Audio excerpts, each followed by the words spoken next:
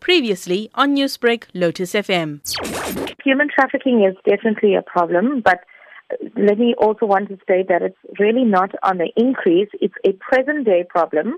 It has been there for some time, and there's lots of misinformation in the public or on social media. What would be some of the main objectives that would emanate from this awareness talk in terms of getting communities together in combating human trafficking? Knowledge is power. People need to understand exactly what human trafficking is. It is being confused with abduction, kidnapping, and many people are now relating it to human trafficking when it's actually not.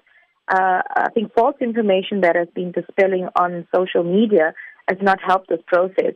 And one of the things that we will be doing is dispelling misinformation, but in the process, teaching parents about stranger danger, getting parents to be proactive as well, which we think is pertinent right now. So how would you encourage communities to attend this talk in a bid to educate themselves on the high prevalence of human trafficking cases in the country? I think that lots of people don't understand what human trafficking is, and we want to encourage the community to come out to learn about human trafficking. We also will be giving resources out in terms of telephone numbers, people that you can contact. What is the flow chart of if you suspect something?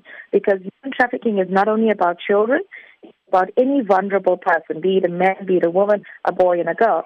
So we want to educate the community to let them know that if they even suspect human trafficking, and human trafficking is not just about kidnapping, it can be for forced labor, it can be for servitude, and we want to address these issues.